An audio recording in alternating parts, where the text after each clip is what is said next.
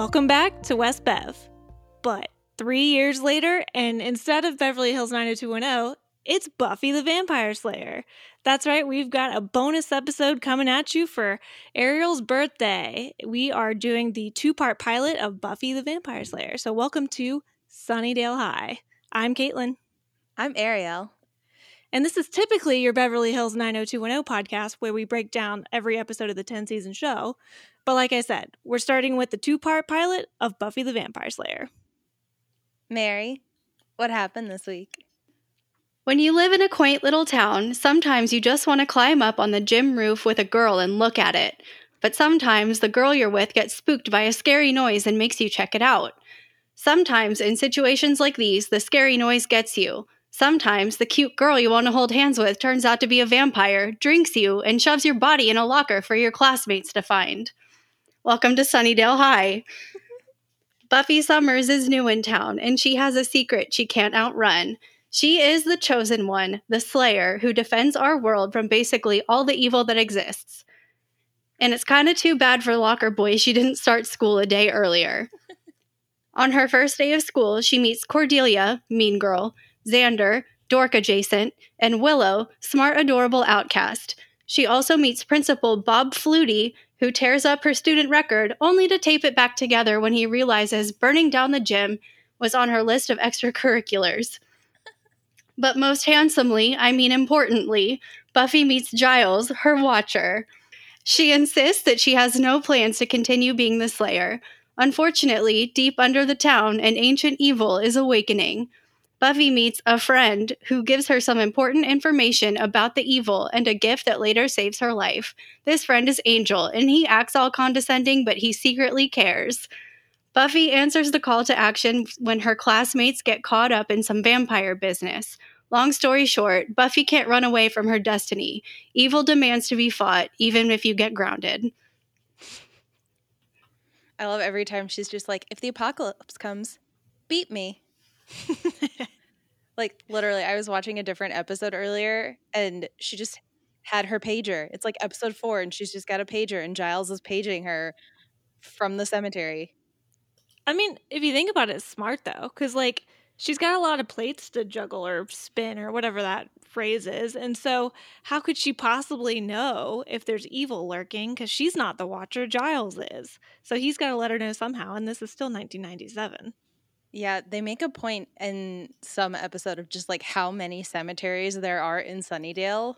And she's just like patrolling all of them, just like switching around. Monday, she's over here. Wednesday, she's over there. Friday, she's downtown. I mean, she's the chosen one. And speaking of the chosen one, like, my first words are, what is this opening?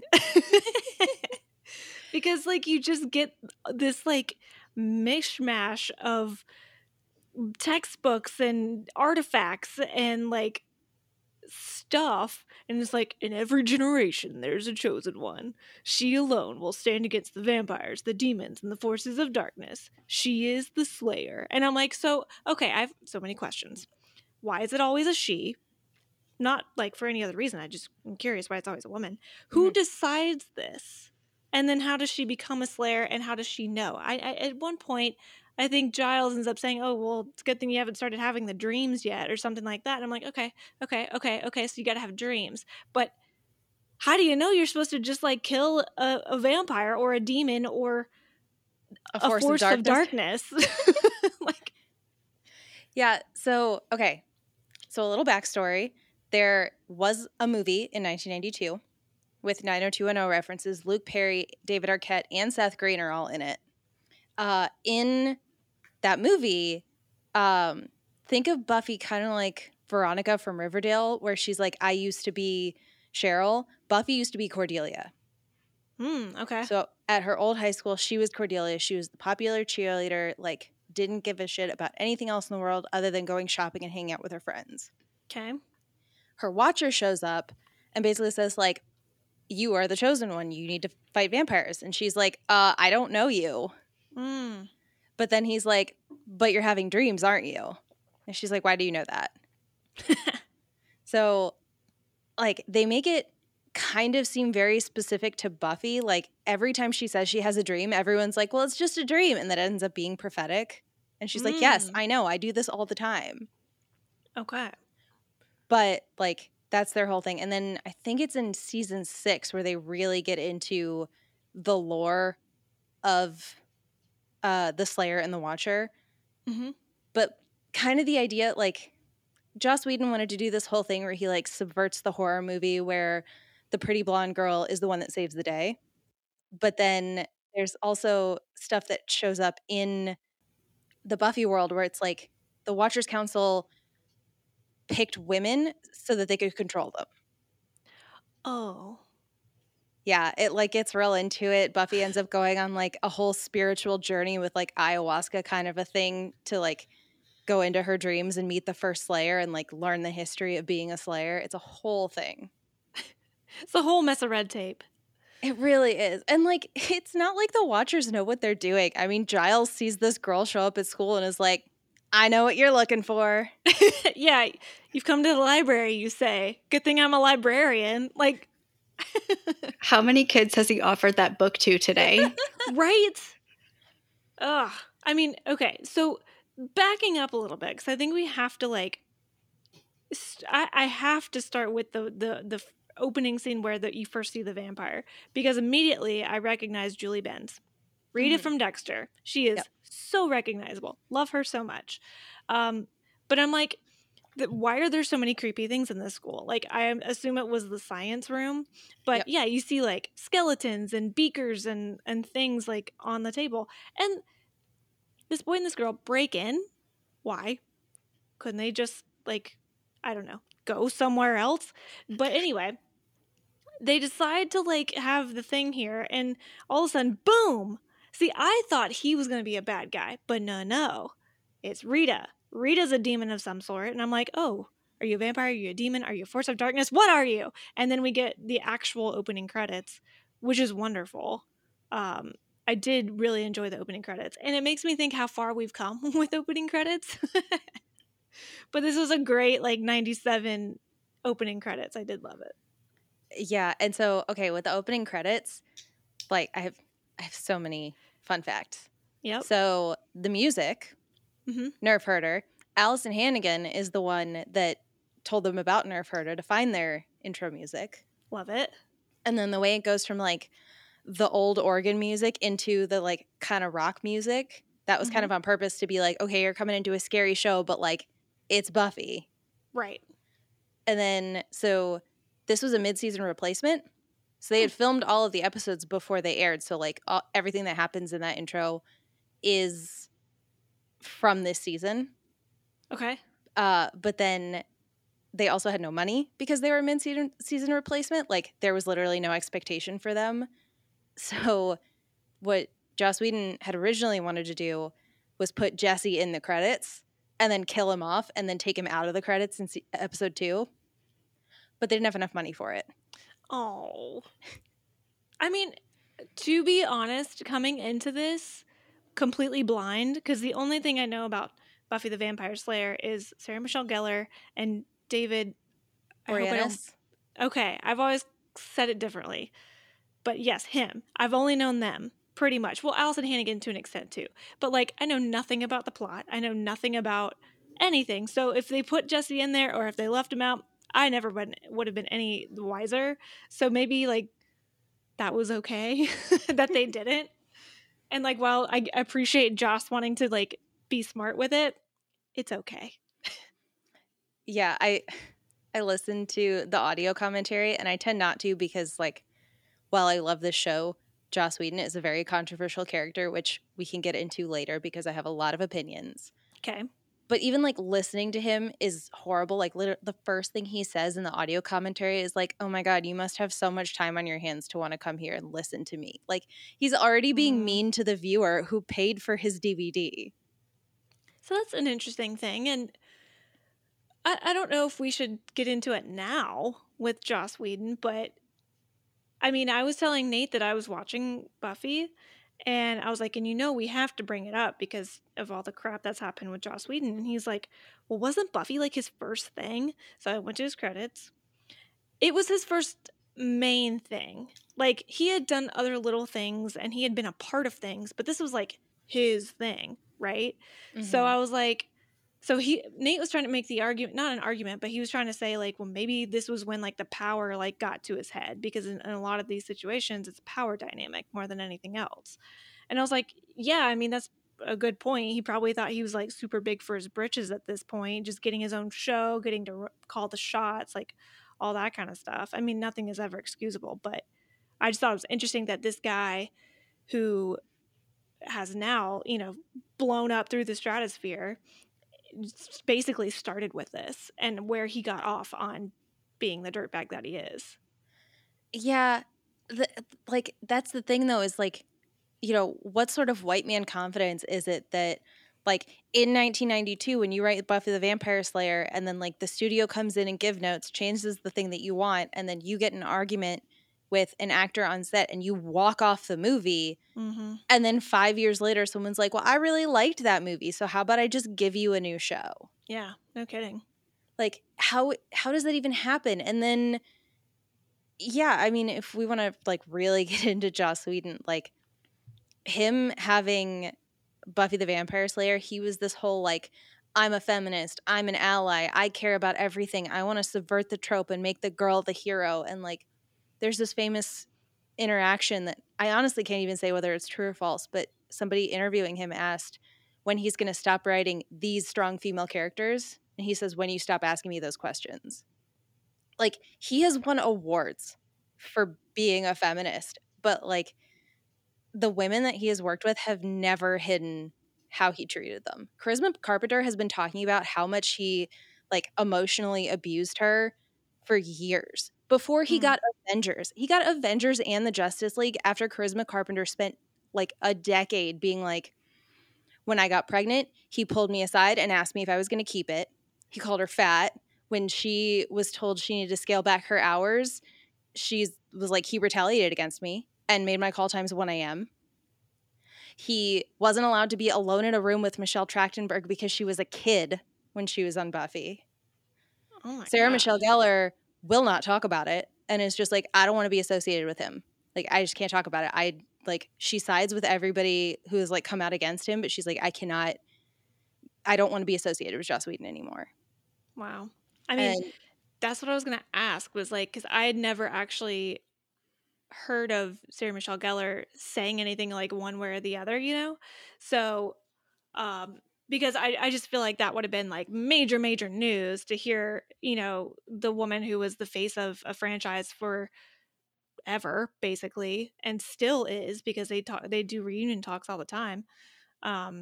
If she was ever personally like victimized, and I mean, I assume she was, because she was the leading role. She's call sheet number one. Oh, yeah. Like, honestly, so many people have come out and said things, like Amber Benson, who you meet in season 4. Like, she's come out and said stuff. James Marsters, who's in season 2, and a white man, was even just like, oh yeah, he would threaten me. Like, Joss Whedon is not a good man, and yet he got multiple Avengers movies. He got Justice League. Like, he got to be involved in all of these different things. And then, like, yeah, it's still coming out. I mean, Ray Fisher on Justice League was like, he came out and said exactly how he was treated on set. And Joss Whedon's ex-wife said that he was abusive. Good Lord. And it really sucks, like, the whole art versus artist kind of situation here, because, like, I thoroughly enjoyed this 2-part pilot, and I would continue watching. And, so I think it's important for us to, like, address the elephant in the room and kind of, like, make sure, like, listeners, like, like, we're not blind to all of this, right? But that's not also, like, this is Ariel's favorite show ever. So, unfortunately, it was head up by a scumbag, but fortunately, we get Sarah Michelle Gellar out of it. So there is some silver lining, albeit amongst a lot of crap. Yeah, and I mean, like, when you get into it, Allison Hannigan, Sarah Michelle Gellar, Charisma Carpenter, like, they made this show. Yeah. Nicholas Brendan is also fantastic, but he is very clearly a Joss Whedon insert, and I hate his character. Like, Xander, probably my least favorite character on the show. Interesting. I cannot stand it. He does not have a great track record. Well, I would kind of agree with you. I didn't hate him. I didn't hate him. I was like, okay, I see where you're going. Like, I see who you are. Like, I very much understood his purpose immediately. Yeah, I think it's honestly probably closer to episode 5 where you really start, where I really start to hate him. That early, huh? It's, I hate to say it, it's his first like main storyline. Okay. Like they have, this is a show about like supernatural things. So like it can't always affect Buffy. I mean, even in this first episode, they put Allison Hannigan, they put Willow into physical danger with a vampire. Yep. Because the best way to get at the Slayer, this very specific Slayer, is to go after her friends. Very true, as is the case with most superheroes, right? That's why most superheroes, or at least superhero figures, try not to, or at least try to hide who they are and who their allies are, because otherwise the bad guys go after them. It's a classic superhero trope. Not Buffy. Yeah. Yeah, Buffy, I have many thoughts on that specific thing. So let's get into it. Okay. So Buffy's still sleeping. She's having these dreams. She even dreams of a graveyard. And a lot of the scenes and the clips we kind of saw in the beginning, demons and such, literal notes there. But one particularly scary thing makes her wake up. And the first thing I notice when she wakes up, they pulled the same bullshit that Beverly Hills did with the packing boxes and it being the first day of school. We hear, Mama Summers call up and tell her it's time to get up because it's your first day of school. And I'm like, girl, when did you move? Like, did you move today? I mean, they get into it. Like, she gets to school and her mom is just like, try not to get kicked out. Yeah. And I'm like, give me the backstory right now. I didn't have to wait too long. You really don't, because like there's a couple little interstitial scenes. Like, she's walking in, Xander is skateboarding his way up to school, and you're supposed to see him like skateboarding on the sidewalk surrounded by people and just being like, oh my God, coming through, excuse me, blah, blah, blah. And then like the physical comedy, I will say, I love the physical comedy. Like he ran into that handrail like it was his job. Weird. It was his job to do this. And then he never rides a skateboard ever again. Oh, thank God. That'll teach you. But yeah, he sees quote unquote Willow and asks for help with math.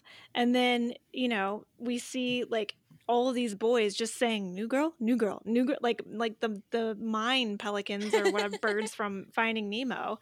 And Buffy, we learn, is a sophomore. So classic starting point for pretty much every teen TV show is start when they're sophomores.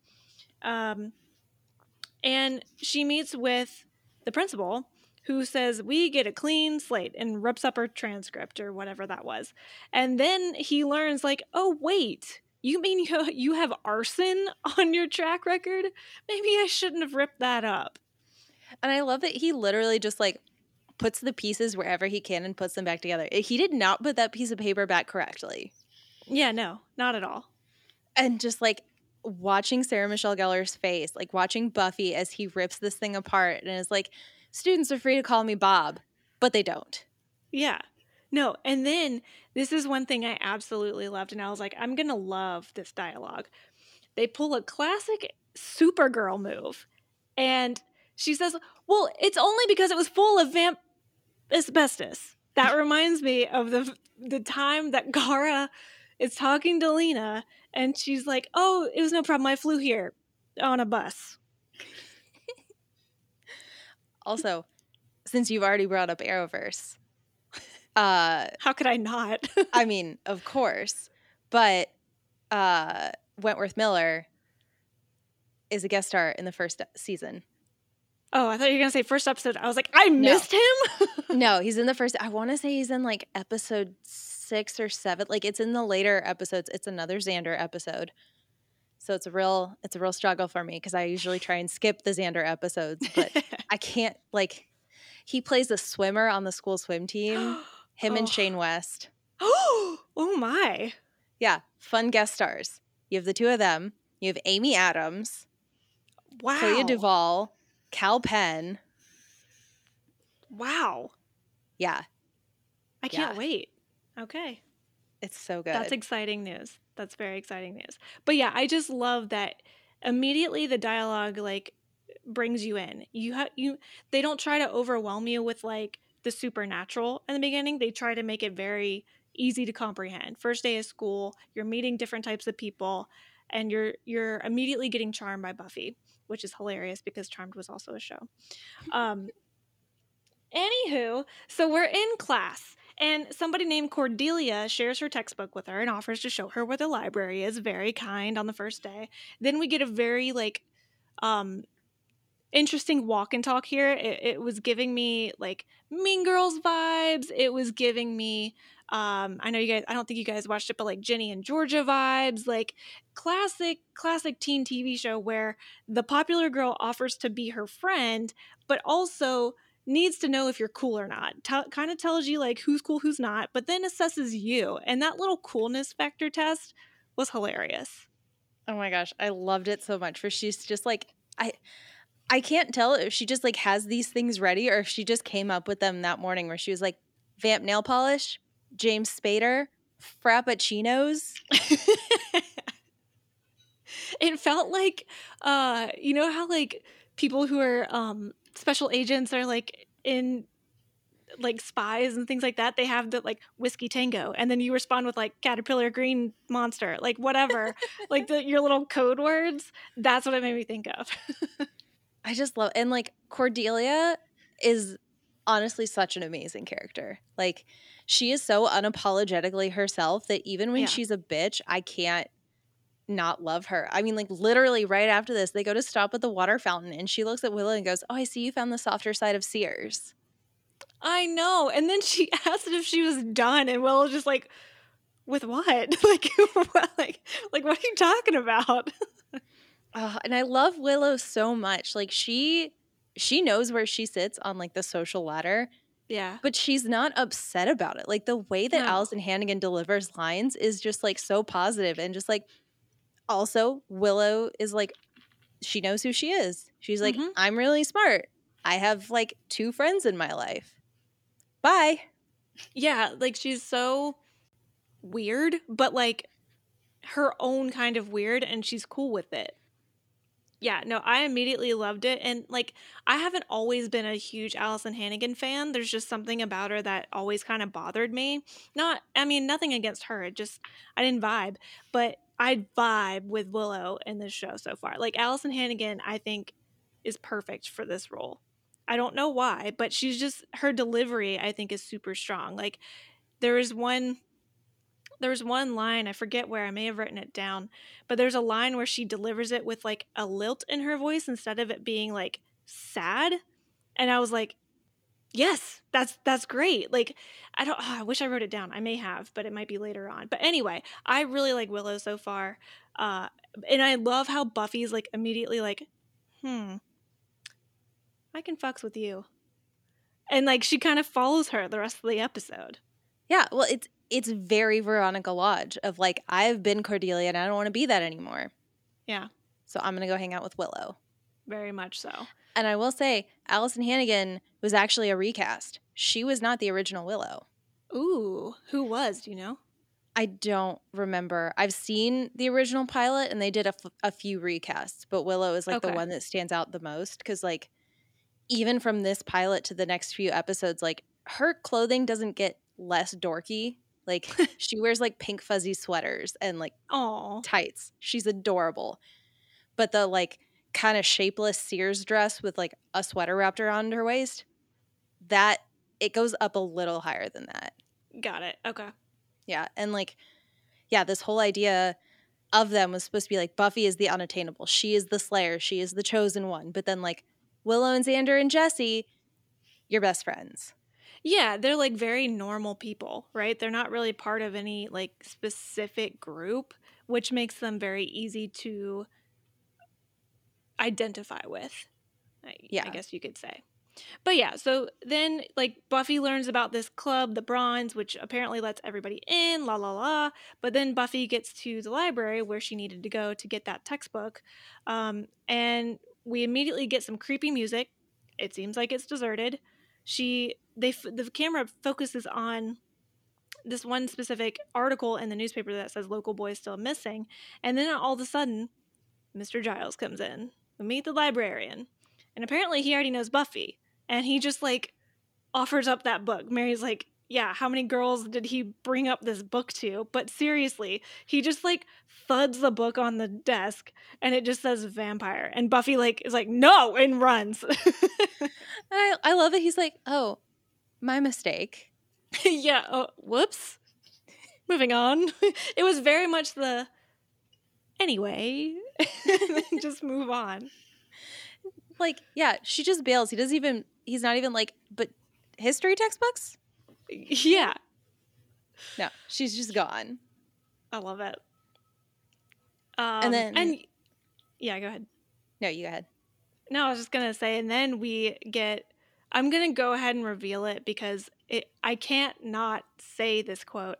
I get my quote of the week immediately, and it's just like these random girls in the gym talking amongst themselves about the new girl, and one of them's like, "What kind of a name is Buffy?" And then somebody like around the corner is like, "Oh, hey, Aphrodisia." I died. I was like, "That's it. Pause. Type." No, I love those girls so much. They are in it for like a split second, but like the way they're talking, we're like, Neg, pause. And she was starting fights. Neg Lee. And then the other one just like unleashes this scream when the body falls on her. Such a good scream. It lasted so long. Yeah. Honestly, there are like amazing screams in the show. Like that's a weird thing to say, but like there's episodes where Buffy has to scream and like it like you can hear it coming out of Sarah Michelle Gellar's diaphragm. Oof. It is so good. I don't know. If I was an actor, I don't know that I would be able to do those screams. Like, I don't have a girly voice, so first of all, my scream would be like, ah. And I just wouldn't want to.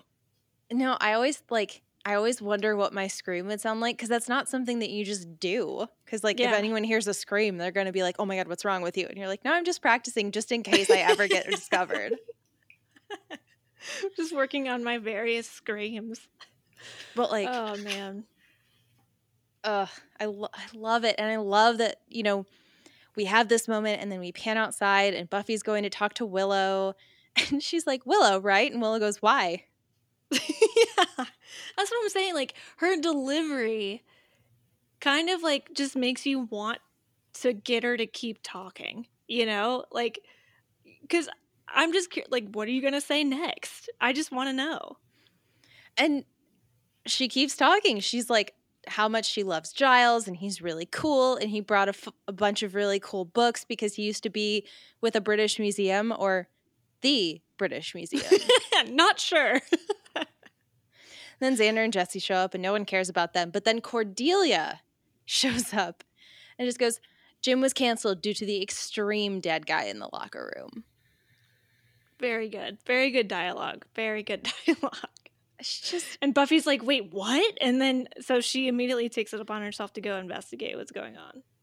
Yeah, there actually is a deleted scene where she does try and like get into the locker room to see the body and Principal Flutie is like, "Why?"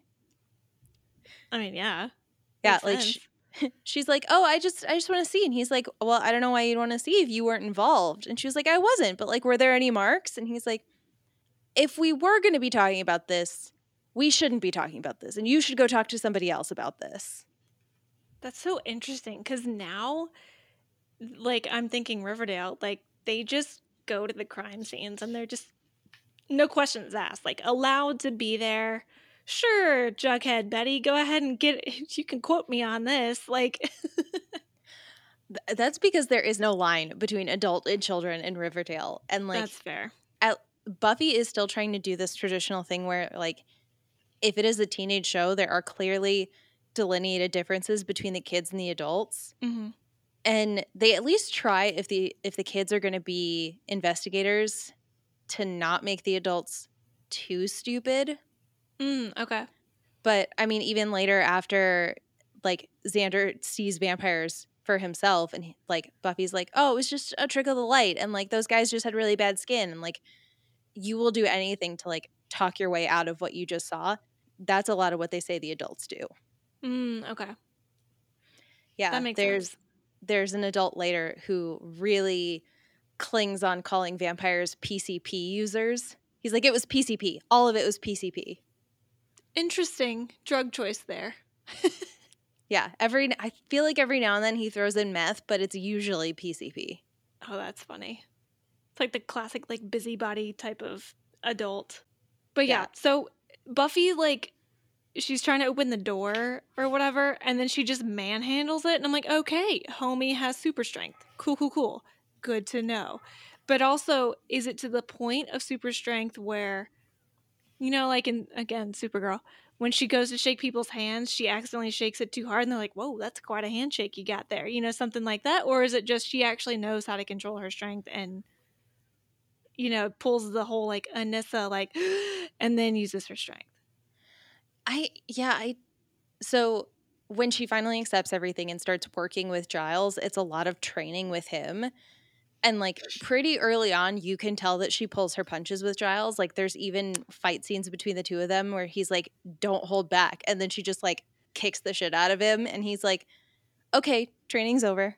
I think it's so funny how there always has to be some commoner who trains the super person. You know, like, because obviously if there were two superheroes, then like there would need somebody to train the second super. Like, you know, it can't just be two super. There has to be one superhero and then a commoner to train them. That's so funny. Yeah, she's got super strength. I think it's like super agility. Like she can run really fast and like react really fast. And I mean, you saw her flips later, which pretty much go away after this because they couldn't afford to keep doing them. That's so funny. Yeah, That's like so funny. Josh says in the commentary, like they just never do it again, partially because they couldn't afford to, and then partially because he was like, why wouldn't she just run? It's not very far. Like she could have just jumped off the table, but no, she flipped. Right. No, that's a fair point. Because when supers do too much, it ends up usually being that much more unbelievable. So I appreciate that, actually. I mean, outside of the fact that their hands were tied anyway. But yeah, so Buffy, like, she runs over to Giles. She's like going on this rant about not caring that there's vampires here. You know, like she's trying to be like, well, I don't care. And he's like, well, why are you telling me this? And she's like, well, because I don't care. And I thought you should know that I don't care. And it was in this moment where I was like, I get it. I get why so many people, men and women alike, fell in love with Sarah Michelle Gellar. Right? Like, she just acts this so perfectly. She's just so charming and so believable in such a an unbelievable environment, you know? So I get it.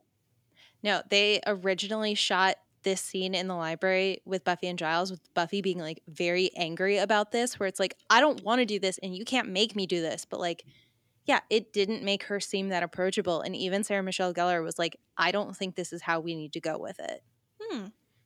So they ended up reshooting her half of the argument like months later. It was like the very last thing they shot. Oh, wow. Yeah. That's good editing then. Right? It didn't feel clunky. Yeah.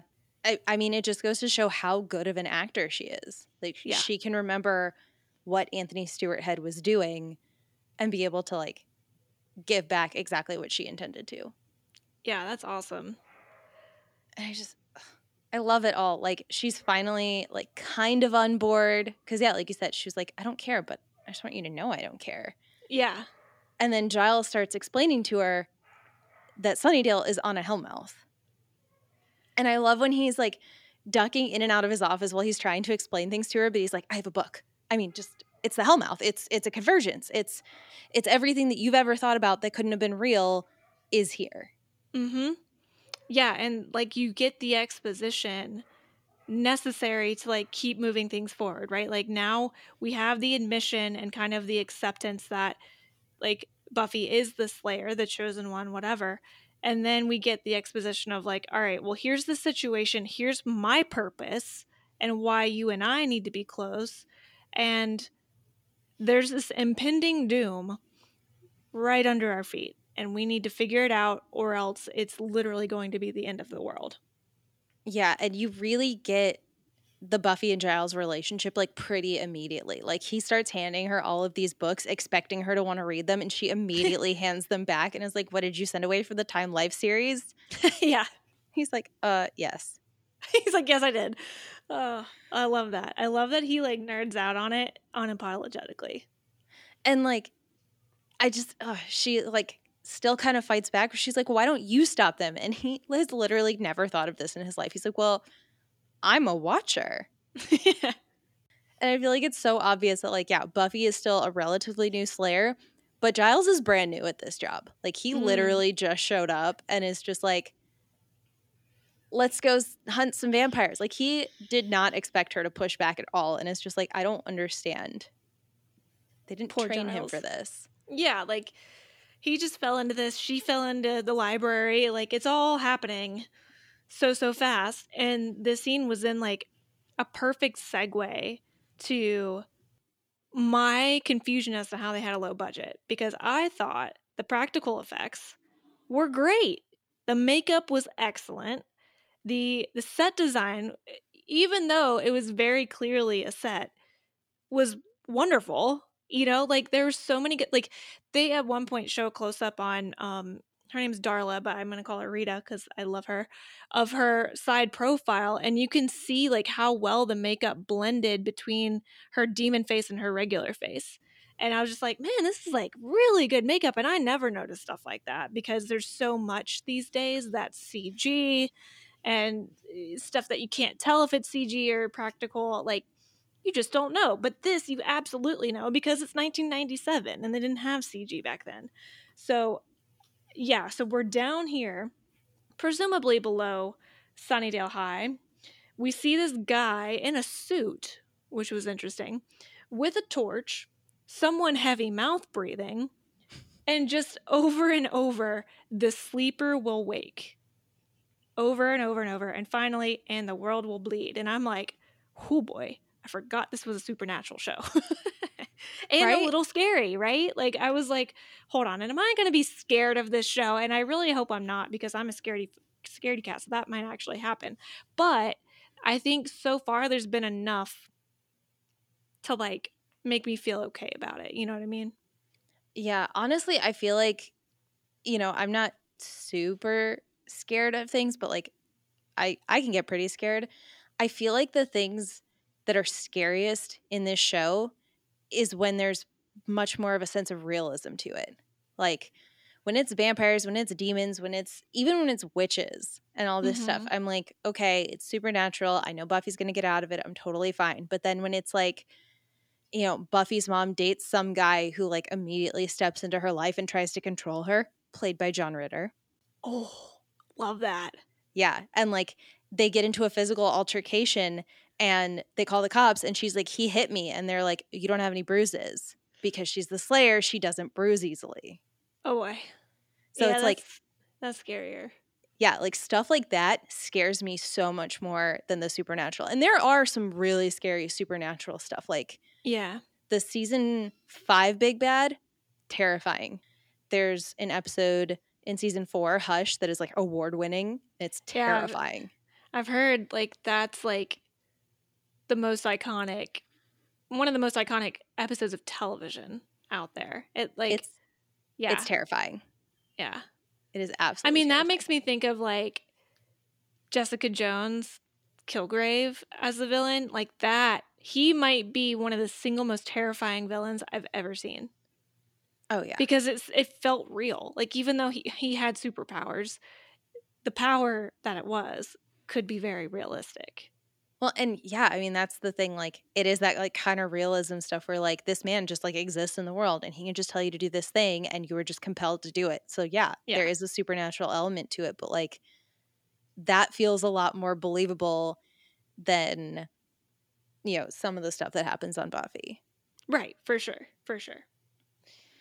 Yeah, so then we're like back on regular high ground, and Buffy's getting ready to go to this club, and her mom's like, you know, what kind of club, like what, asking about the club, and she's like, no, mom, it's a nun club. Classic teenager. I love Joyce But so much. She's trying so hard, but like, what do you do when your kid just burned down a gym? exactly. And like, she's even trying to go the route of like, I'm doing research on this. Like, I'm trying not to be the like authoritative mom. I'm trying to be the cool mom, but I have to discipline you. You know, it was a very Cindy Walsh kind of mom, like, but a little bit of punishment, whereas Cindy Walsh doesn't know how to punish. Yeah. And like Buffy does try and reassure her. She says, from now on, I'm only going to hang out with the living, the lively. Yeah, again, yeah. So it was at that point where I was like, wait, so mom doesn't know she's a slayer? Interesting. That will be complicated. And so I was like, so who knows at this point? And at this point, it's just Buffy and Giles. Yeah. Well, so at this point, has Xander found out yet? Just from Mm-mm. overhearing them? I think he did overhear her when she was talking to Giles about how I don't care Yeah. and I'm Yeah, not going to Oh. be the Slayer. He was Yeah, like 'cause- behind some books. That's Yes. Yeah, because he talks to her at the Bronze. Like, I'm telling you, I have like a blind spot when it comes to Xander. I just tune him out. That's fair. He had a very like Matt Dillon look about him. You guys know Okay. Matt Dillon? Yeah. Like, I think it was because of the middle part. And like back in the day, Matt Dillon was like one of the few that could rock a middle part. So I was like, I'll give you a chance, but he wasn't as cool as Matt Dillon. So anyway, so Buffy's on her way to the club, and this is where I'm like, oh crap, someone's following her. I thought it was a vampire. Obviously, that's what they want you to believe. Yeah, that's the point. But then I was like, wait a minute, when does that guy come in? And I was like, does he come in the pilot? And I knew it was Angel, but like in the moment, I was like, I don't remember his name. But laughed out loud at Buffy's little gymnast balance on the bar. I love it so much. Like, it's so good, and it really like is supposed to set this tone of like Buffy is the Slayer. Like, she got herself up there and held so perfectly still that he didn't even know she was there. But then when she swings down and then flips backwards and lands, I was like, she never does it again. She never does gymnastics to that extent. But like, I'm not her stunt mad double, about that. her stunt double worked hard. Oh, no doubt. No doubt. And they actually did a pretty good job of like not being too obvious that it was a stunt double. But it was just interesting to learn a little bit about Angel. You don't know his name at this point, but he kind of like double talks her a little bit because she's like, what do you want? And he's like, what do you want? And I'm like, okay, cool.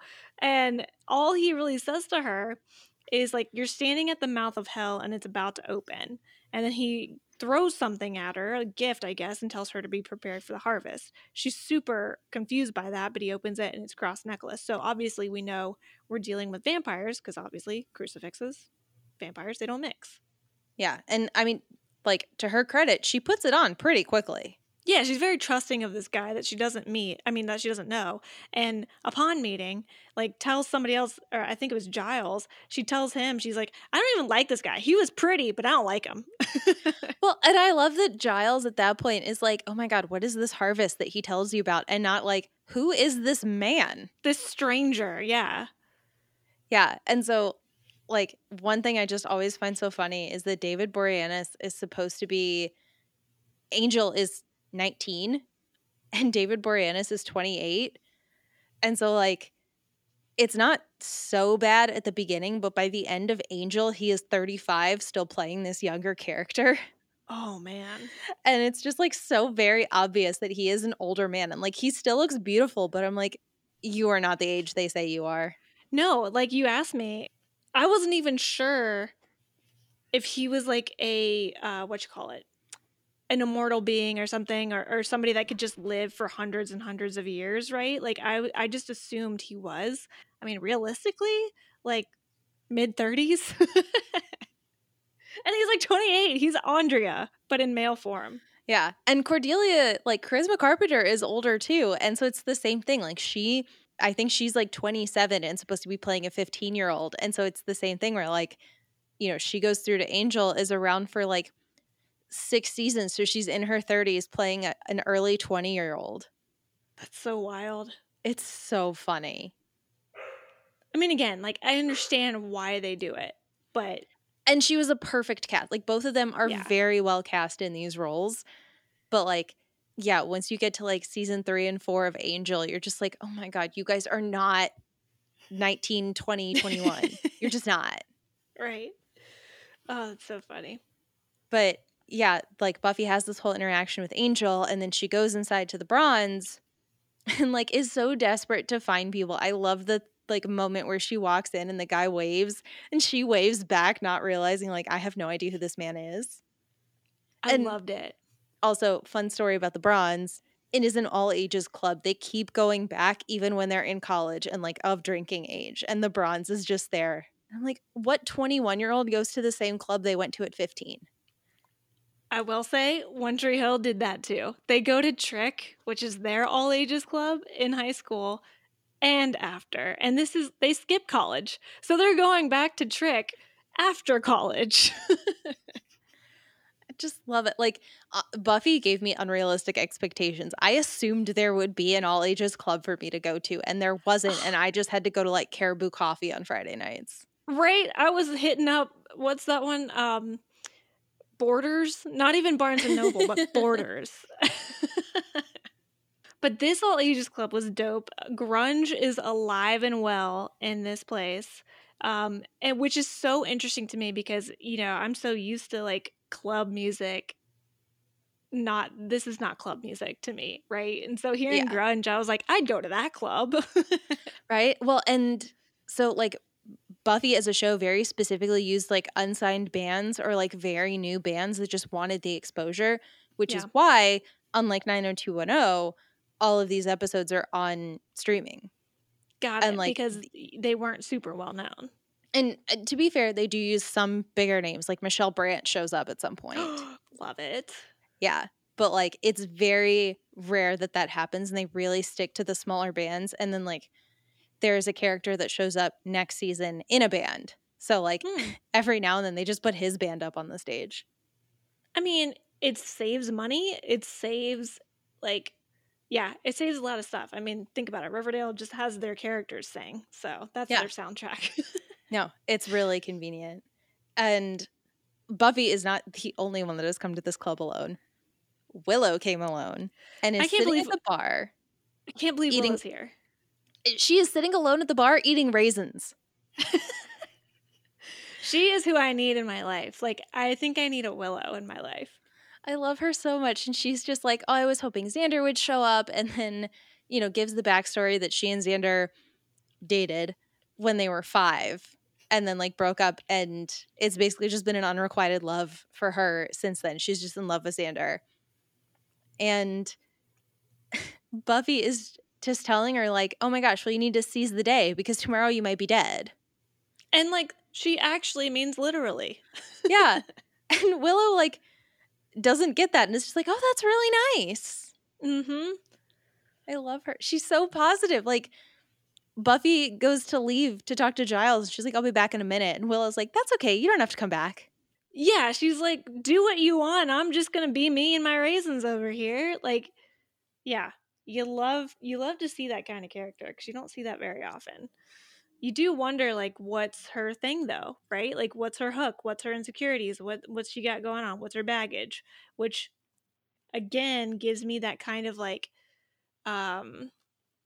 boyhood kind of mentality where I'm like, there's got to be a car crash in here somewhere, But no, it could just be that Willow just is how she is and she's cool with it. Don't worry. Willow gets her stuff. I mean, later you find out she's a master hacker.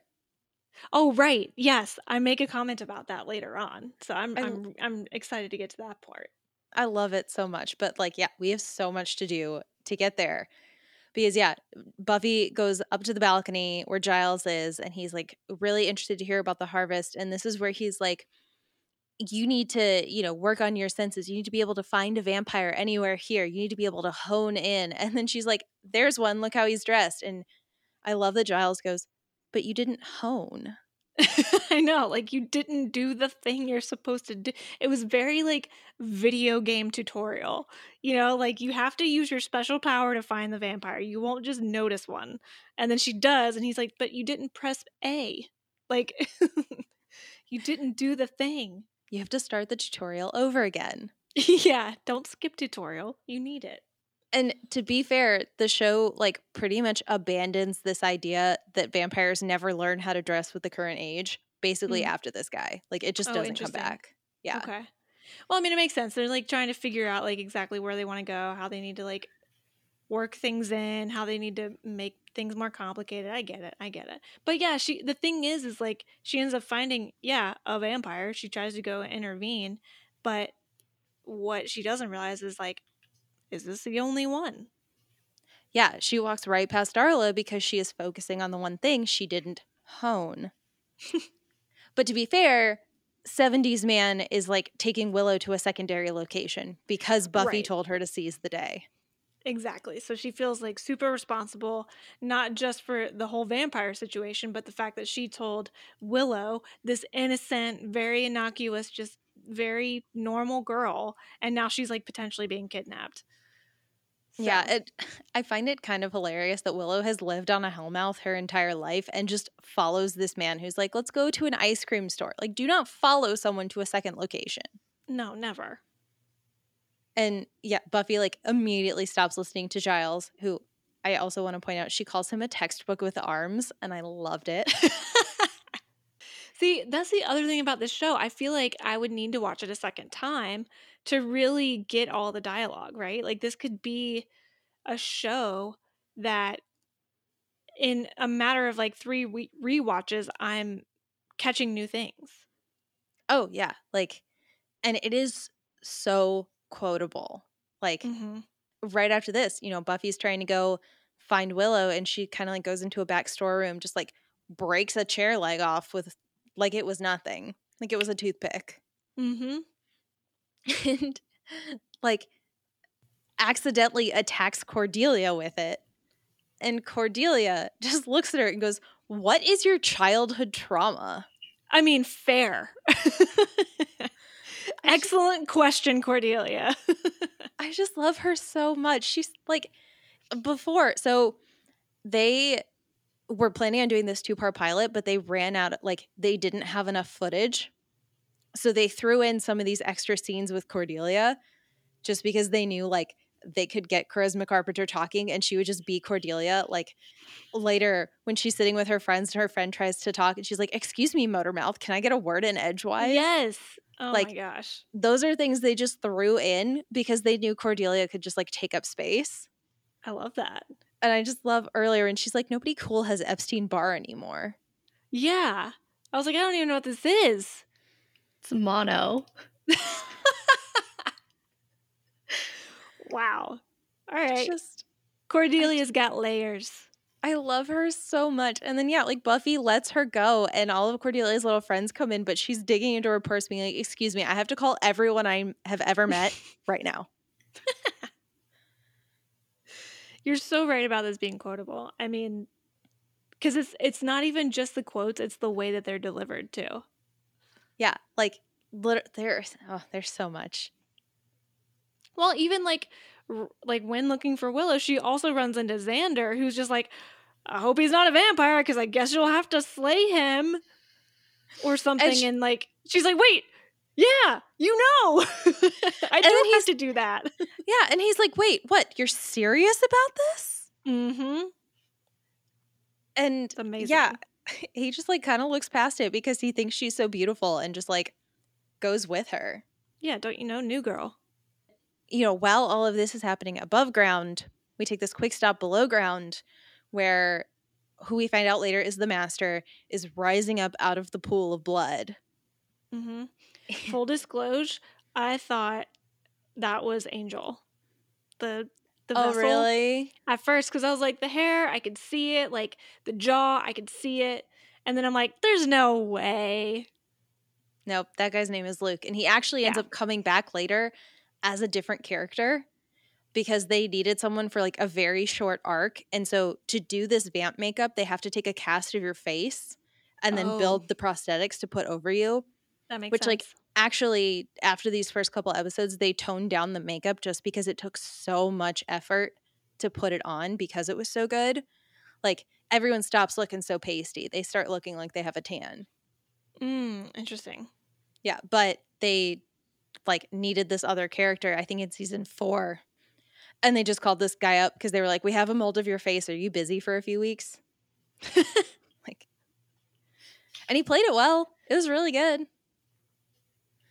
But yeah, the master like rises up out of this blood and is just very chatty, a little hungry.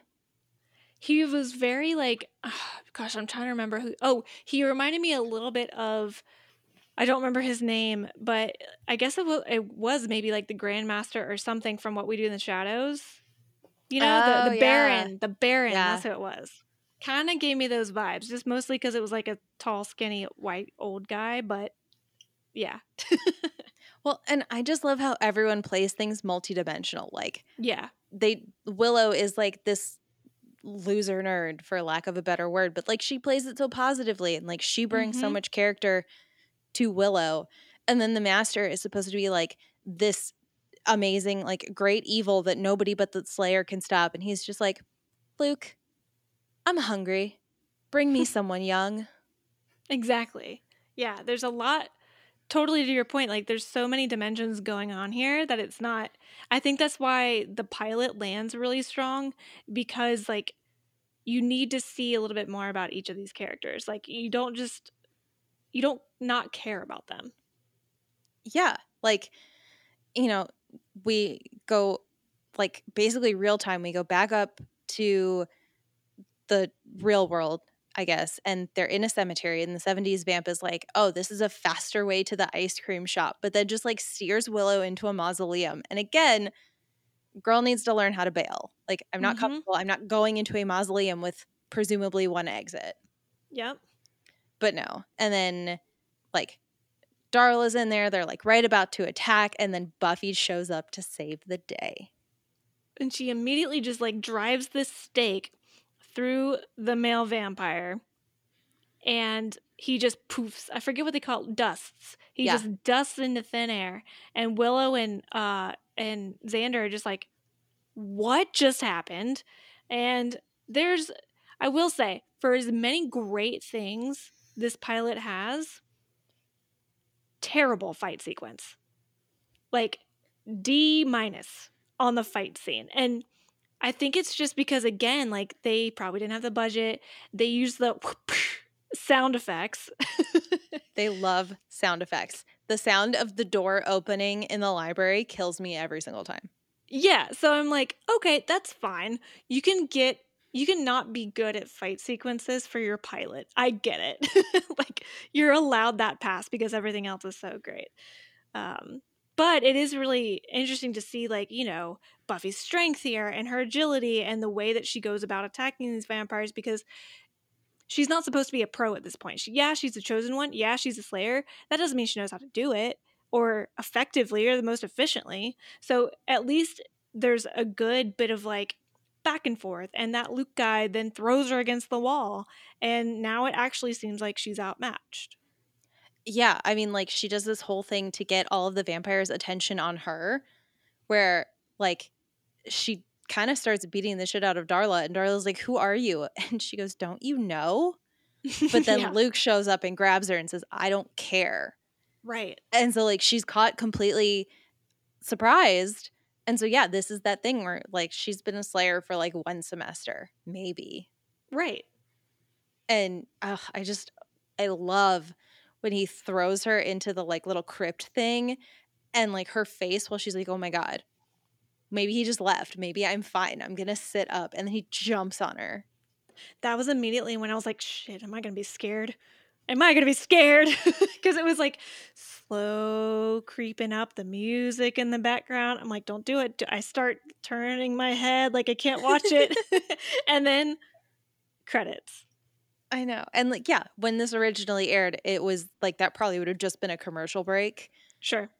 But in, you know, our streaming version of it, like syndication, DVDs, et cetera, that's just where the To Be Continued is. But then The Harvest, which is technically episode 2 now, it just picks right back up. Yep. Yeah, we don't get a previously on. We don't get any bullshit. We're just back in it. And luckily, Buffy's necklace saves the day for the time being. She jumps out and like runs after her friends. Fun fact, I have that necklace. Of course I'm you do. such a dork. No, it's fine. In Winter Hill, Lucas's hoodie with the Keith Scott Auto Body Shop. I got my best friend that hoodie back in high school, and he lost it, and I was very mad at him. That's rude. And he didn't tell me about it for a very long time because he knew how mad I was going to be. I'm sure I would never have told you. Like, I would literally have taken that to my grave. I would have photoshopped the hoodie onto myself in pictures to send to you. That's the thing. I thought he was like ashamed of it or embarrassed because I was like, Aw. why don't you ever wear this? And he finally had to tell me because he fucking lost it. I was so mad. See, that's where I come in with the photoshopping. You know I love you because I'm like, even if I'm going to lose it, I'm going to pretend like I'm going to go to lengths Right. to make you think I still have it and that I love it so that I never hurt you. I'm just going to dig that grave as deep as I possibly can. I've gone too far. I can't Oh, go back man. now. Exactly. Gosh. Well, then, like, what we're seeing after Buffy starts running, we get the opening on our streaming portion, we get the opening credits again. And then we get, like, Giles talking about the history of demons, all that kind of stuff. And now we know that Willow and Xander are part of the Inner Circle. So now we at least know that Xander, Willow, and Giles know about Buffy. Yeah. And like the long consecutive shot of Giles just like walking around the library. Like the library becomes a very like central location. Obviously, Mhm. Giles is the librarian. Yep. But like, he does it so well. He does these long monologues so well. And then I love this whole scene because like it does really give us a lot of exposition. Like the lore of vampires, I think Xander is the one who says it. Where he's like, they can fly, and Buffy just goes, they can drive. Yeah. So like they can't fly, they can't turn into bats. The reason being because it was too expensive to do. Sure, makes sense. Yeah. But like Buffy goes ahead and says like they don't do those things, but like they can pretty much do anything a human can do except go out in sunlight and touch crosses. Right, like their vulnerabilities are still the same. Yeah. And, Buffy is the whole thing of like, no, it was a trick of the light and they had bad hair and like bad skin and whatever. And she's like, no, you need to accept that vampires exist. Mm-hmm. Yeah, and I love that, like, at one point, like, so Giles also talks about, like, the Slayer and, like, all of this, and Willow's just sitting there absorbing all of this, and all of a sudden she's just like, can I pass out now? Okay. Yeah. And she's like, I need to sit down. And they're like, you are sitting down. Mm-hmm. And then she's like, oh, okay, it's good to pass out. I'm good. I've heard it all. Ugh, I just love it. But like, I also love the idea that they just get on board. They're like, these Yeah. exist. We have to stop it. Like, we want to be your friend. That means we're in everything. Slayer life, regular people life. Like, it's perfect that Buffy has an inner circle that she doesn't have to keep secrets from. Oh, 100%. And that's because that's like classic, I guess, plot point, drama point in most superhero shows is keeping this big of a secret from somebody who presumably is in your inner circle, a la Supergirl with Which, Lena Luthor. truly, to be fair, Buffy does not keep the secret very well. I mean, later when they're at the Bronze, like, people may not have a name for what she is, but they all see it happen. Like, Yeah, they she do has- explain it away. Yeah, I mean, she has zero disguise. Like, there's literally nothing hiding who she is except for the fact that she's a new girl. But now everybody knows based on that. Yeah. But Well, it probably doesn't help her that Cordelia is there every single time she's out slaying. True. But yeah, so they're trying to figure out, like, all right, now that we know these vampires are here, how do we get to them? And so they're talking about how, there's like a really intense like sewer system down below and la la la la la. So they might be down there, which is again segue into the underground. And now the Master and Luke recognize that there's a Slayer, but they're like, well, she's probably going to come to us, so let's just wait it out. Yeah, they like so through this whole escape after, Luke tries to bite Buffy and then her cross scares him away, like Xander and Willow are still running away. Jesse is with them and they figure out that the vampires have Jesse, and at this point is when Luke and the Master are like, we can just use Jesse as bait. Yeah. Which, accurate and good plan. I know, right? And like literally it is exactly what happens, because back up in the library, Willow's like, oh, I accidentally decrypted a firewall and broke into blah blah blah blah blah, and not like she's just a hacker. I loved it. As soon as I started hearing mumbo jumbo as it relates to computer whilst tapping on a keyboard, I was like, I know what this is. Every supernatural superhero, every group has to have a computer person, whether they're a hacker or just really good with like toys. And the fact that it's Willow makes so much sense. And also, I'm like, girl, you are Felicity Smoke before Felicity Smoke was a thing, because now I'm like, oh my God, this is totally her, because I think of Felicity's lines and how she delivers them. Or I guess Emily Bett Rickards, how she delivers them. And it's so probably different than like any other audition they probably got, right? And now I'm like, well, man, I wonder if she was inspired by Willow, because I could totally see it here. Oh my God, that would make me so happy to find that out. I could see it. Like, think about her delivery on stuff and how she sticks her foot in her mouth and speaks really fast. And yeah. Anyway, I loved it. I was like, yes, we need a hacker. We've got one. What does Xander do? Literally nothing. Well, he tries to be the hero. He tries to be like, I can help. And she's like, you literally can't. Well, and so this is the thing. Like, they pretty quickly slot Willow in. Like, she talks about how much she loves Giles and she thinks he's so awesome and he brought all these books. And then Giles, like, cannot understand a computer. So he's like, Willow, I need you here with me. Like, you are a pivotal part of this team. Mm-hmm. And then Xander gets all like toxic masculinity where he's like, well, I'm the man, therefore I have to go do the saving. And Buffy's like, I'm literally a Slayer. What are you talking about? Yeah, like she's like, what are you gonna do? Yeah, like literally she says, I'm the Slayer, you're not. And Xander goes, I knew you'd throw that back in my face. I'm inadequate. I'm less than a man.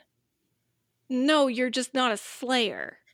Right? And like Buffy immediately tries to go leave school to save Jesse, which is the best. I love that she's walking out and Principal Flutie tries to stop her and she's like, I was looking at the fence. Yeah. That's normal. I know. It's amazing too, because like she literally can't think of a single excuse. And I also have to comment on her outfit because she looked like a mom, but her sunglasses were very 16-year-old, so that made up for it. But yeah, she has zero thing to say to like get herself out of the situation and let him let her escape. And so he like eventually walks away and she just hops the fence, which is amazing. She just like whoop, big jump. No one will see. It's fine. I love when she hops the fence. It's so silly, but it's so good. Yeah. Yeah. And then like back inside, Xander and Willow are trying to go to class and like Willow knows where her spot in life is. She knows like, I'm the computer girl. I have to go to class and I can't do anything until she gets back. And like, I think she's even going to computer class, so it's perfect for her. Mm-hmm. But Xander keeps saying like, you should go to class because he's planning on also skipping school to go find Buffy because he knows where she's going and help her save the day. Right. And he's just like, again, it's like you said, it's the toxic masculinity thing to feel helpless and overwhelmed, I guess, with the secret or with whatever's going on. And like, he just feels super powerless. And it's like, dude, it's not your place. Like, you don't need to be powerful here. Like, you're not the one. You're only overwhelmed with this because, like, you don't have a job and because you were told this. If you never knew about this, you would not. Like, you'd just be going about your normal day. So, I was over it. It's a very interesting thing. Like, it sucks because it's constantly like the only reason Xander does what he does is because he feels like he has to be the man. But at the same time, the whole thesis of the show is that Buffy only survives in the way that she does because of her friends. Mm, Like, that's what makes her different. Like, they talk repeatedly about how Slayers have a very short shelf life. yeah. Like, they just don't survive. And then Buffy survives, the 7 seasons of the show and beyond. Mm-hmm. I mean, it's like a classic superhero thing. It's always like the stronger together, found family. It's very much even though I'm technically not supposed to tell anyone my identity, I have to because I'm also still a human who needs a support system, or an alien who lives on a human planet who needs a support system. Yeah. So, yeah, it makes sense that she needs resources, right? Like her friends are not just like emotional support, they're like physical resources. We just don't know what Xander's job is yet. And to be fair, I don't think the show ever really gives him a good job. Like, it gets to a point where when they switch over to college, he starts working in construction. So every time the house gets destroyed from demon fights, like, he just puts in new windows. Perfect. That's a That's great his job to job. have. There's so much collateral damage when it comes to like buildings and stuff. So yeah, you need somebody to fix it. I love that for him. Right? Like, that is perfect. Not this where he just like sneaks up on her in the sewer system and is like, I brought a flashlight. Yeah. No, Xander. Ugh. Ugh. And it makes me so mad that he ends up helping her later. Yeah, I mean, it's predictable, right? Like it's interesting though, I will say, cuz like right before you see Xander, we get another appearance from Angel where you learn his name is Angel. And he says like this is a trap. Like this, like he's just bait. They're expecting you, but then he still kind of guides her, right? He tells her exactly where to go once she's down there, but then like, so you're like, okay, great. And she's going to listen to him and she's going to do this thing. So to have that and then have Xander come in and just like mess it all up and distract her, that's what ends up getting her in trouble because Angel told her what to do, where to go. He knew she's walking into a trap and still told her what to do, right? Xander, she doesn't know Xander's coming. So she gets distracted because she has to now worry about him. And so she has to like teach him how to kill vampires.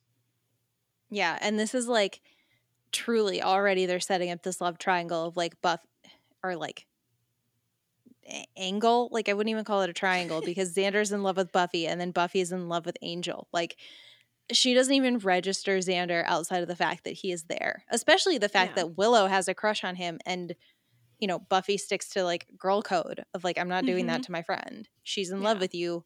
You are off limits.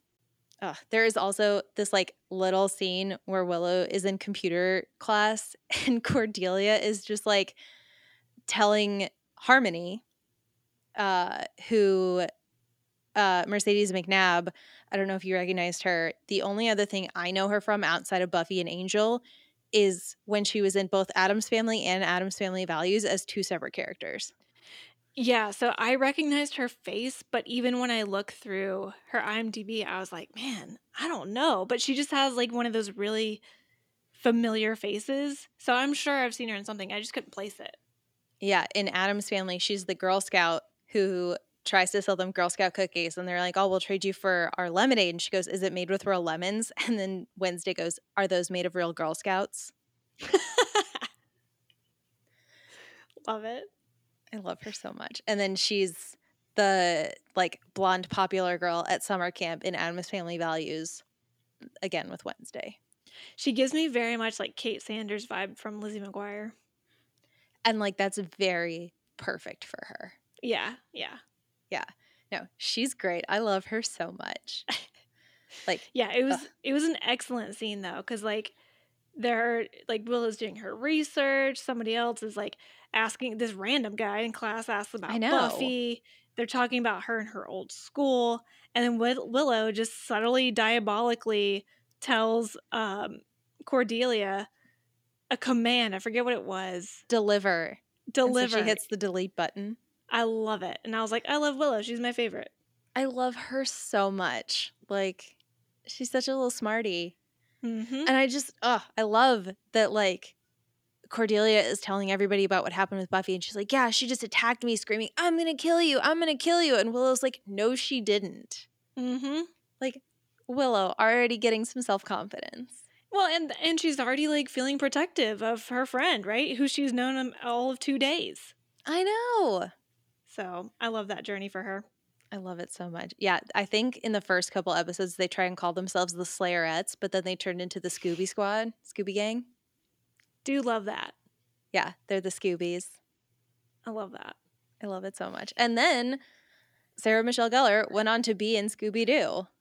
Oh my God. Yeah, she's a perfect Daphne. Ugh, she looks so good in those movies. Honestly, like all of the characters who played, or I'm sorry, all the actors who played the characters were perfect. Like I never knew I needed Matthew Lillard as Shaggy. But when he played him, he was like, it was like he was born to be Shaggy.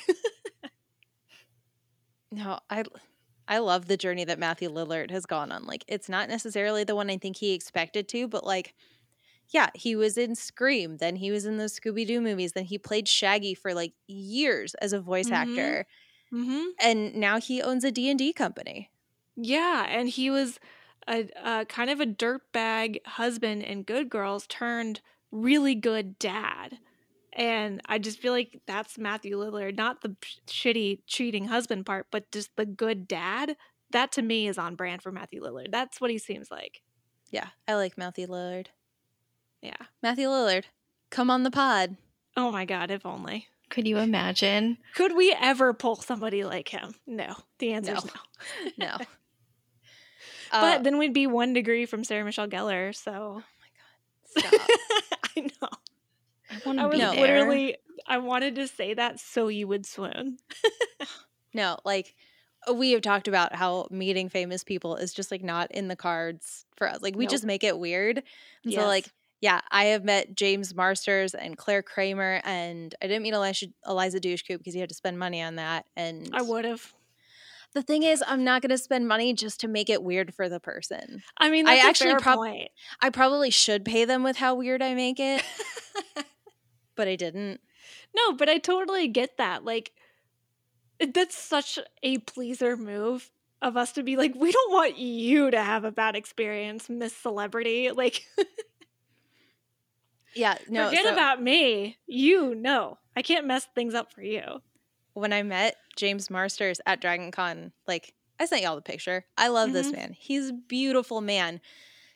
We asked if we could take a picture with him, and he was like, well, I can't look at the camera unless you pay for it. So I will look at you while you look at the camera. And he looked at me like so lovingly. That's better. I'm probably just like putting that on him. He was probably just like, I can't wait for this to be over. They're not paying me. Let me fake smile myself out of this. Oh, but it was such a good smile. Oh, man. Yeah, I don't know what we would do if we ever got somebody famous. I just would never do it. Like, my anxiety gets ahead of me where I'm like, I can't even ask. I think I could do it, but I would literally have to have like a document. Like, I'd have to plan my conversation beforehand and not deviate. And then just stare at him. Well, and then you look at him and I'm like, shit, I lost my place. I would have to tape my mouth shut just to like not say things and make things awkward. I would have to have a pile of shirts just like ready to change into. I'm actually just going to turn this camera off. Like, just don't worry about it. Yeah. It's fine. I'm still here. Yeah. Anyway. So Jesse is bait.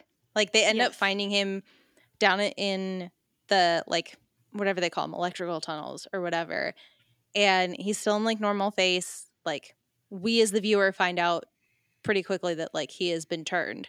Mm-hmm. But, like, he's trying to lead them out. They get into this room that ends up being a dead end because he's led them there. And then he vamps out and is just like, Xander, man, my life is so great now, blah, blah, blah. This, honestly, so Xander hates vampires. Like, obviously everyone doesn't like vampires, but Xander hates vampires. And this is really like what solidifies it. Like they take his best friend away from him. So like he just cannot tolerate the thought of them. Okay. So it's not that he necessarily hated them beforehand, but now that they've gotten his best friend, he is like a legitimate hatred towards them.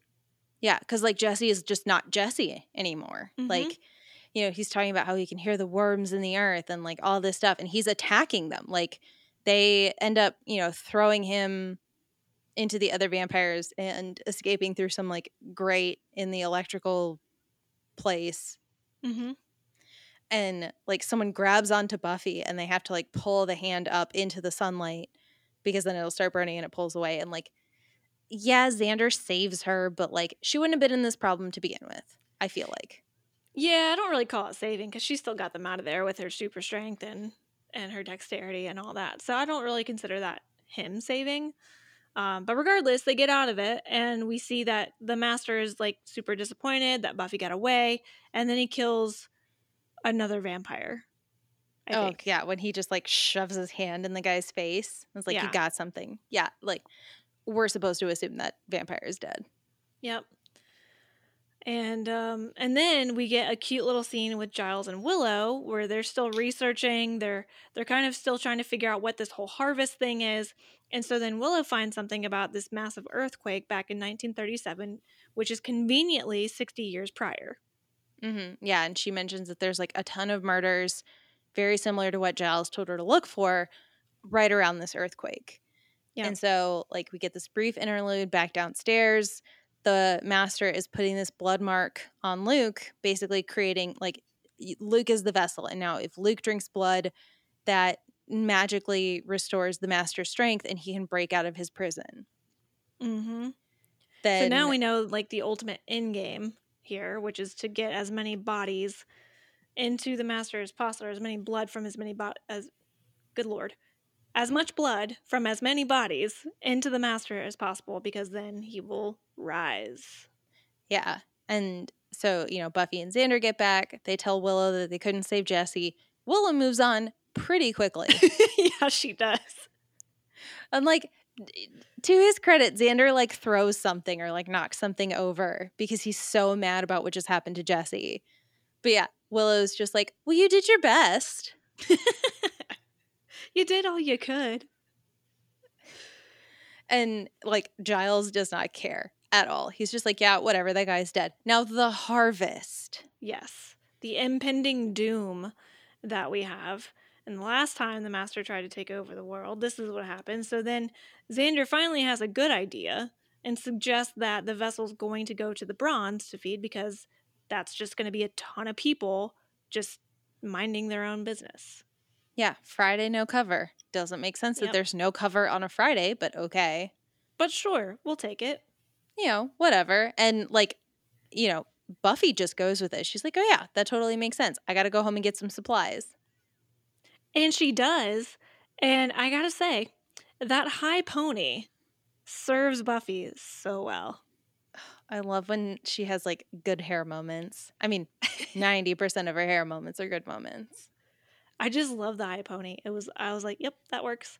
And finally we get Joyce to put her foot down. Buffy's gathering her supplies, she's about to leave, but then she's like, you know what, Buffy?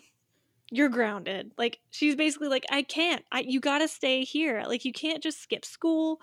You just burned down your last one. Like, you can't just do whatever you want. You're still 16, which makes sense. Yeah, and I love the like irony here where she's like, it's always life or death when you're 16. I'm like, but it is life or death. Literally. It's just like people are gonna die. The end of the world is coming. And this is kind of why I wish Joyce knew. I know. And I love that Joyce, like, still, it seems like she has no idea how to ground Buffy, because she's like, if you want to stay up here and sulk, that's totally fine. Or you can come downstairs and have dinner. And like 5 seconds after she shuts the door, Buffy's out her window. Yeah, she gone. Like, she thinks she's so naive enough to think that Buffy's not just gonna like sneak out. And like, yeah, does she just not check on her? I'm pretty sure like Buffy and Joyce do have a really hard time for the first couple of seasons, which like can also, be written off to the idea that Buffy is a teenager and like getting in trouble at school and Joyce doesn't know what's going on. Right. But yeah, like she presumably does not come back and check on her. Or Yeah. like if she knocks on the door and Buffy doesn't say anything, she's like, oh, she's still mad at me. Or she's sleeping or something. Like, Yeah. yeah. Yeah. And then we get to the bronze. Cordelia's talking to her friends. This is quite literally a filler scene. Like it only exists because they needed to fill time. Right. Like I think Joss said they were short like 3 minutes. So this was literally the scene. Yeah, I feel like if you put together all the Cordelia scenes, like you make up the time they were short. That's funny. Yeah, and like even Jesse walks up to Cordelia and now he is just oozing with confidence where he wasn't before. He like forces her he tells her to shut up and then they start dancing. I hated that. Like seriously, there are just like little drops of toxic masculinity all throughout this show. Yep. Like with Xander and then also with Jesse and all these things. I'm just like, we can see it. You're not a feminist. How he could think he is with that dialogue. Anywho. So Darla and the demons show their demon faces as they're like walking towards the club. In this dark alley to this grungy music. Mm-hmm. And it's actually great. Like, I kind of loved that. I loved it so much. And then, like, yeah, they go inside and immediately one of them, like, runs upstairs to cut the lights so that Luke can get on the stage and announce himself. And then they can turn a spotlight on him. Like, they're so dramatic. I love it. Dramatic. It was so dramatic. It was so, like, we're putting on a show and everyone will watch. Yeah. And he literally, he makes them watch while he starts to kill people. And then you like see Buffy has gotten up onto the balcony and she like throws this other vamp down and she says, you didn't think I'd miss this, did you? The one-liners though. See, that's the thing is like I can overlook the really bad fight sequences because of the really good dialogue. And I'm just so spoiled by all of the current action that we get like with our fight scenes and stuff in shows. So I'm like, okay, like all over. Hi-ya was even in the closed captioning. I know. And like to be fair, like they are earlier in the episode, they do set lore. Willow says they should call the cops, which like, no, Willow, you do not call the cops. Right. But then Buffy says guns don't work. So like it explains why she has to get all punchy and kicky and like totally. They just love their sound effects. Like you can't get around it. That's the thing. Like you can so clearly tell they're not fighting, and like that's just a product of 1997, right? Like it's not any kind of indictment on the show or the content or the acting or anything. It just shows the time. Because even if you watch Alias, which I only could watch a couple of episodes of that show, which I was really disappointed and I should probably give her another go, but because it was so dated. But if you watch Alias, and that was still like 2001 or 2003 or something like that, like very early 2000s, but still 2000s, and the fight scenes are bad. And you're just like, okay, I gotta step out of that because like we're so spoiled with the effects and the stunts and like all that stuff. So that's why I'm like, I'm okay with these fight sequences being horrible because everything else is great. Like, yeah. Well, whereas in a hokey show like Arrow, the fight scenes are what make you stay. And yeah, to be fair, in like a lot of fight scenes, there's still like quippiness and like fun and something else. Like the episode I was watching earlier is, I think, later in season 1, and Buffy slays a vampire and she stakes him and he dusts, and Giles just like pops out from behind a grave and is like, that was sloppy. Like he's grading her while she's fighting. See, that's the kind of stuff that makes you stay because you're like, what quip is coming after this? What comment? What, observation? What am I about to hear? Because it's probably my own inner dialogue. It's so perfect. Yeah, that's why it's good. I love them all so much. I did absolutely love that. I mean, love, hate now that I am kind of in the right headspace with Xander, but I love that he was like about to kill Jesse and Jesse's like, you couldn't do it. And then somebody just runs into him and he dusts them and he's like, whoa. And so now I kind of feel bad because that was his best friend, but I also thought it was hilarious. No, it like truly this episode really sets the tone for Xander. Like he hates vampires. Like, Yeah. yeah, I mean, like your best friend got turned and then you had to kill him accidentally, Right. but like you still were like threatening to do it. Yeah, you were close enough to where if someone did bump into you, who knows what could happen. Yeah, I mean, to be fair, that stake was like a little too high, but it's fine. Yeah, it still works. It's fine. And then I love the trick about the sunrise, right? Like Buffy's like some quip about it's the sun, and it's like he And he looks just and he's so screams. scared. She's like, it's in about 9 hours. Yeah, and then just stakes them, dusts them, whatever you want to call it, and all the other vampires just decide to run away because their leader's done. And as they're running out, Angel is out there just observing, just there. We know he's a friend, but what does he do? Nobody knows. And he just says, "She did it. I'll be damned." And I'm like, I'll be damned. That's an interesting choice of words there, Angel.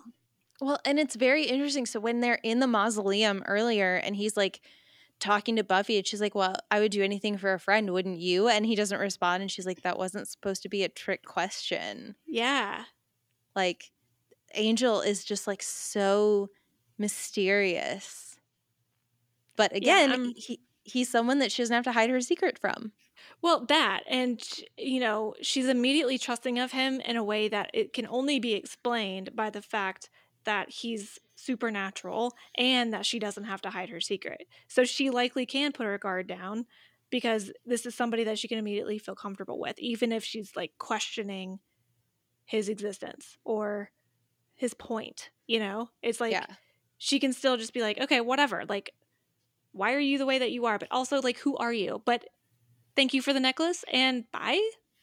Right? Well, because like up until she meets Giles and he tells her about the Hellmouth and like how there's like all these other things, I'm pretty sure she only knows about vampires. So like when she attacks an angel and he like doesn't have a vamp face and he tells her like, I know what you're thinking, I don't bite, he gives her a cross, like I do feel like that just lets her guard down. Very much so. Yeah, and I do love a good sunrise fake out. Hocus pocus. Right? I love it so Man, much. vampires are dumb. They're so dumb. And I love how many times where they like come up against the Slayer and the idea that like their food fights back, they just bail. Like they're like, I didn't expect you to fight me. Exactly. So just leave.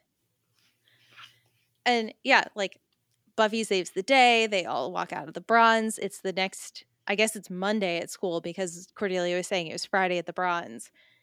And Cordelia is just telling everyone that she was a freak show and was like doing all of this stuff, even though like everyone at the Bronze saw Buffy saving their lives. And Harmony wishes she was there at the harvest. Oh, to be like young and naive and have so dumb. much FOMO. I know. And like, yeah, we like cut over to Buffy and the Scoobies and she's like, I don't know what you guys expected. Like, this is exactly what I thought was going to happen. Yep. And Giles tries to be real serious with them. Like, the next threat we face could be different. And Buffy says, well, you never know. Maybe I could still get kicked out of school. Exactly.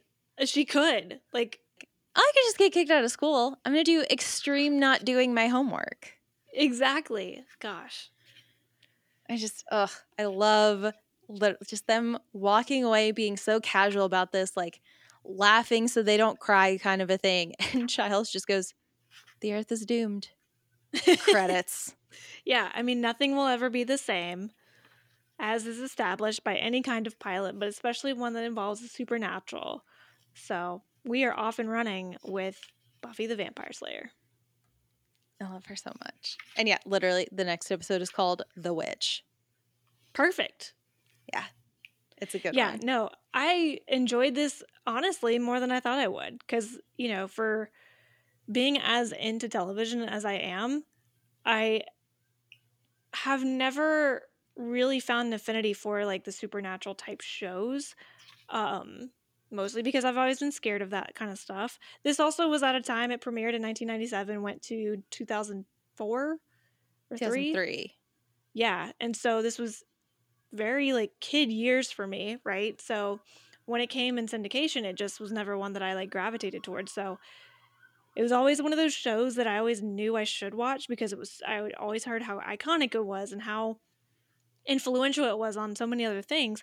It just never made it to the top of my list. And so I'm really glad I watched it, and I'll likely continue it because now that I know it's more of like a Monster of the Week thing with an overarching big bad, that's the kind of stuff that I'm like, okay, that's probably something easier to watch than something really, really heavy or, even heavy or even easier to watch than something like Riverdale, Yeah.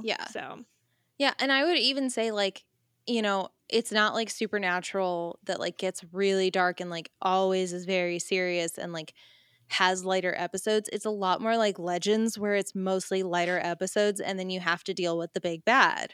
oh, Like well, sold. honestly, I feel like I could draw so many parallels with Legends. Like there is a little bit of a rotating cast just because as they age, like people start Yeah. coming into the group. Like Giles is Rip, but significantly better. So much better. Ugh. What That did you bar think is of so low. What did you think of Giles? No, I loved him. I appreciated his quippiness, his Britishness, and the fact that he's like a legit resource. But I also love that he's not an oracle, like he's still learning too. So I think so many times we get lost in this expert, like, right, like we deal with so many shows like this that you have a specialist, right? They're an expert in one thing and they know everything about it, whether it's like engineering or healthcare or whatever. And so I appreciate that Giles loves being a librarian and like being a scholar, but he doesn't know everything about being a watcher because he's new to it. So he enjoys the research. He doesn't know everything about the topic. Yeah, and they go very specific on that. Like Angel or, Angel will come to Buffy and tell her something is coming, or she'll overhear somebody else, or like she'll stake a vampire and he leaves behind a necklace. Like Mm. there's something that happens and she brings it to Giles and then he'll say like, I don't know what this is, but I'm going to figure it out. And then like he just throws himself into research and will find the answer. Yeah, see, I like that. So, I mean, I'm on board with Giles as a resource as well as like the person. I love him. I love his Love- glasses. I love his face. I love his outfits. I love his voice. I like what he does. I love him. I love his history. Oh, when you get his backstory. Spoiler alert, much like Riverdale, everyone in this show can technically sing. Oh, thank God. There is a musical episode. I'm trying to think like I feel like there's been more shows than not that have a musical episode these days. I don't think they're doing it to the scale that they used to, but Dragon Con every year would do Once More with Feeling, but they would do it in Rocky Horror Picture Show. Mm. So they'd have like real life actors like doing a shadow act in front of the show and like everyone would scream and like throw stuff. It's so fun. I'm so glad you liked it. Yeah, it was great. Like I said, it was better than I expected. It was different than I expected too. I didn't expect the dialogue to be as great as it was. So, Yeah. kudos to the writers. If you do keep watching it, you have to watch it on Hulu. You cannot watch it on Amazon Prime, even though it's on Amazon Prime, because from what I understand, both have the remasters, but Prime's remaster changes the aspect ratio because they filmed it on like whatever 4:3. 4:3. And Mm-hmm. yeah, and then they upscaled it from SD to HD and it does not look good. It was not well done. And then when they put it on Prime, they put it widescreen. So like, yeah, there are literal scenes in college when they're like in a dorm room and they, pan over to Allison Hannigan in her dorm room and there's just like a man sitting in the corner of her dorm room because there's crew that weren't supposed to be in the shot. And in 4:3, they're not there, but then you open it up and all of a sudden there's just like some dude on his phone. What a mess. What? It's horrible. Well, now I have to watch it on Amazon Prime. I'll find it. Like I Yeah. bought the digital versions on Amazon Prime because of course I did. I'll take a screenshot and I'll send it to you. Yeah, please do. Yeah. Man, that's so funny. You're right though. I'm gonna start making all these like parallels to Legends, because if you say it's like one of my favorite shows, then I'm gonna start looking for it. Like, I just feel like it is. They have a couple of episodes where it's like very real horror, and then they Yeah. have ones that are like just out there. Like, Hmm. they don't have 100-foot tall Bebo, but Ugh. there is one season where like they defeat the big bad an episode early, and so the last episode is like the lead into the next season, because they do that. Like, they'll finish, and then the first couple episodes of the next season are like wrap up, here's where everyone's been over the summer, blah blah blah, and then the big bad gets introduced. Mm-hmm. But there's this one season where they like beat the big bad. They all go back to Buffy's house to have like a movie night, and they all fall asleep immediately because they're exhausted from fighting the big bad. And they have these bizarro dreams where like Willow is supposed to be in a stage play, and there is just a man with a tray of cheese. Man, I can't wait till you get to the puppets episode of the Legends. So There's a puppets episode of Angel. Angel gets turned into a puppet. And it's only him. Everyone else is still themselves. And then he's a little like Sesame Street puppet. Oh yeah, these are like straight up Sesame Street puppets, and the only one who's not a puppet is John. Oh my God. I love him so much. Oh my gosh. I feel like I love John Constantine because I love Giles and Spike. Oh yeah, he's very much like, I mean, he's a demon. He's a demonologist. Yeah. So it makes sense. Yeah, I can see the parallels. He's a master of the dark arts, but not really a master. People always say he's not really a master, but he's a nasty piece of work is what he is. Truly, I could keep going, but I won't because we're pushing 2 hours on this recording. Do y'all have any other final comments? No, you guys know my quote of the week because I revealed it because I couldn't not. I had guesses anyway. Do you want to know what they are? Yeah. Willow telling Xander where the books live. Yes. That was almost one. I loved that so much. I wrote down so many. God, It's so quotable. Yeah.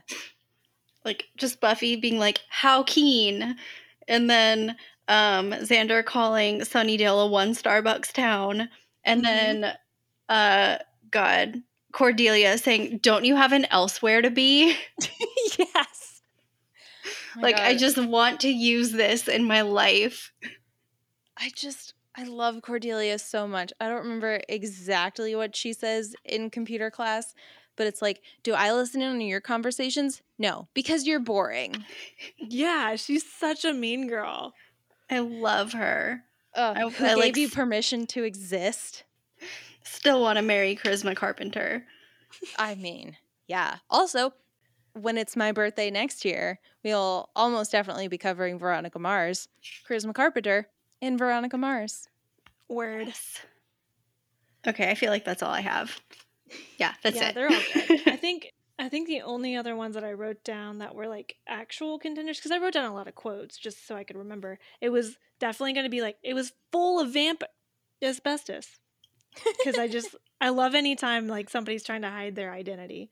Mostly because it made me think of Supergirl. One last fun fact.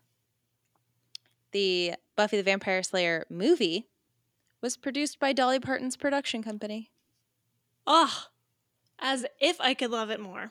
Thanks, Dolly. Thanks for everything, Dolly. Good Lord. I've got the Dolly shot. Now I've got Dolly TV. She's a lifesaver. She really is. Maybe she's a slayer. Oh my God, she would be. Well, I guess that's all we have. So if y'all like this content and want more of it, you should follow us on Twitter and Instagram at Back2Podcast. Yeah, let us know what you thought of this episode if you watch along with us, but also keep sending your ideas for more shows that we should do. We'll always do them on our birthday, but maybe, who knows, we might do a random bonus episode. I don't know what's going to happen in the future, but tell us your thoughts on what you'd like us to cover at back2podcast@gmail.com. That's BACKTO podcast@gmail.com. And don't forget to go into your podcast app and rate, review, subscribe, share it with all your friends and family, all of those different things. Those really help us get seen, which helps build a community, which means that we're able to give you a better product in total.